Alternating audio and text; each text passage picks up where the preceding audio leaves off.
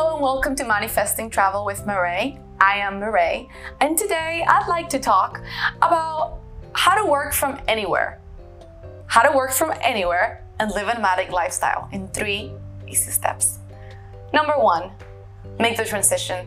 Look, I know it's easier said than done, but until you start, it's never gonna happen. If you live on site, like if you live somewhere and your dream is to travel more and become a digital nomad, start now. Don't wait until you travel to start getting on the online world. Then you're just gonna add stress to yourself. I made a decision last August to get an online job before I finished my last seasonal job so that I could have an online job when I was already on my way. I was able to find an online job that not only it was a great job, it was a great company, great people, learned a lot. They accommodated everything I wanted. I was able to take 2 months, 1 month off actually, two-week vacations within 2 months of starting. Like, it's possible. It's absolutely possible, but you have to make the transition. Start making those steps towards what you want. Don't wait until you start traveling to decide on getting an online job or any of that stuff. Start now. Don't wait for later. Start now. Make a transition. Start getting an online job, start getting a gig, anything that's gonna get you closer to this goal of yours, but just start it, okay? The next one I'm gonna do, the next tip is to know your budget.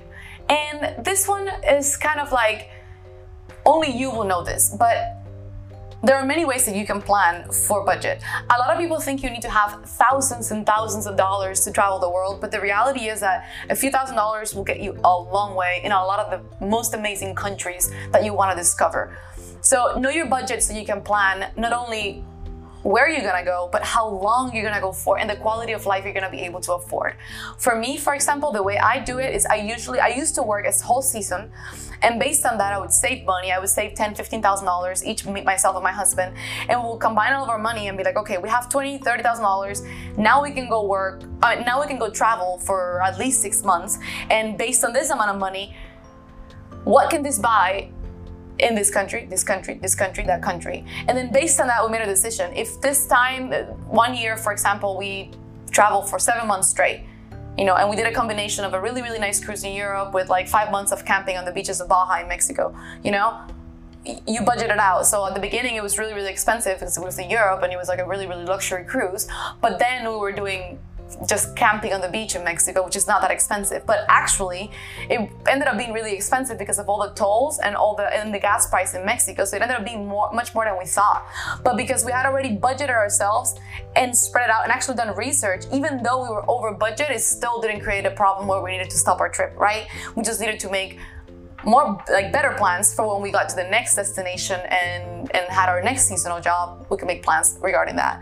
So it's really important to know your budget because based on that, you can make decisions. I mean, everything from what you're gonna eat, where you're gonna stay, what kind of job you need, how many hours you need to work, what kind of country you need to live in, how long you need to stay there for, what trips you can afford to take, and what kind of excursions you can afford to take. It's really important. Know your budget. I know it's boring sometimes to start doing numbers and all that stuff, but I promise you, it'll make a big difference when you're down the line, because anything you can do before you start traveling to ease your mind, to enjoy this whole travel, and to help you with the transition of becoming a mobile machine that works and travels at the same time, it's a lot of adjustments. So anything you can do to help yourself in advance, you'll appreciate it later.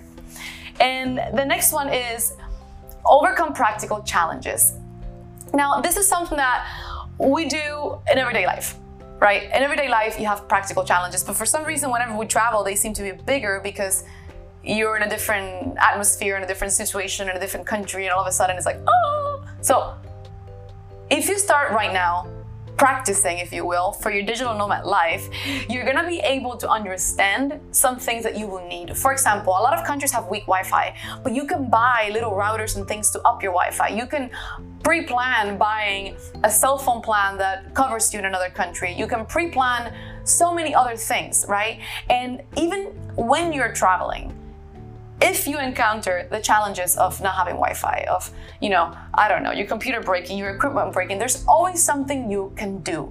There's always something, there's always someone out there, there's always a solution. And I think what happens is that when we travel, we're so overwhelmed with everything that's going on that we tend to just freak out. But just know that everything you need is available to you whenever you need it.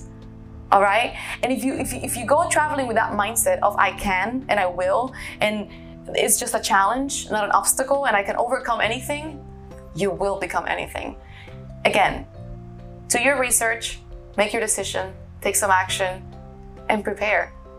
And don't forget to enjoy when you get there. Thank you so much for listening. This was Manifesting Travel with Mireille. If you like my content, please let me know below. If you have any questions, let me know below. And do not forget to subscribe.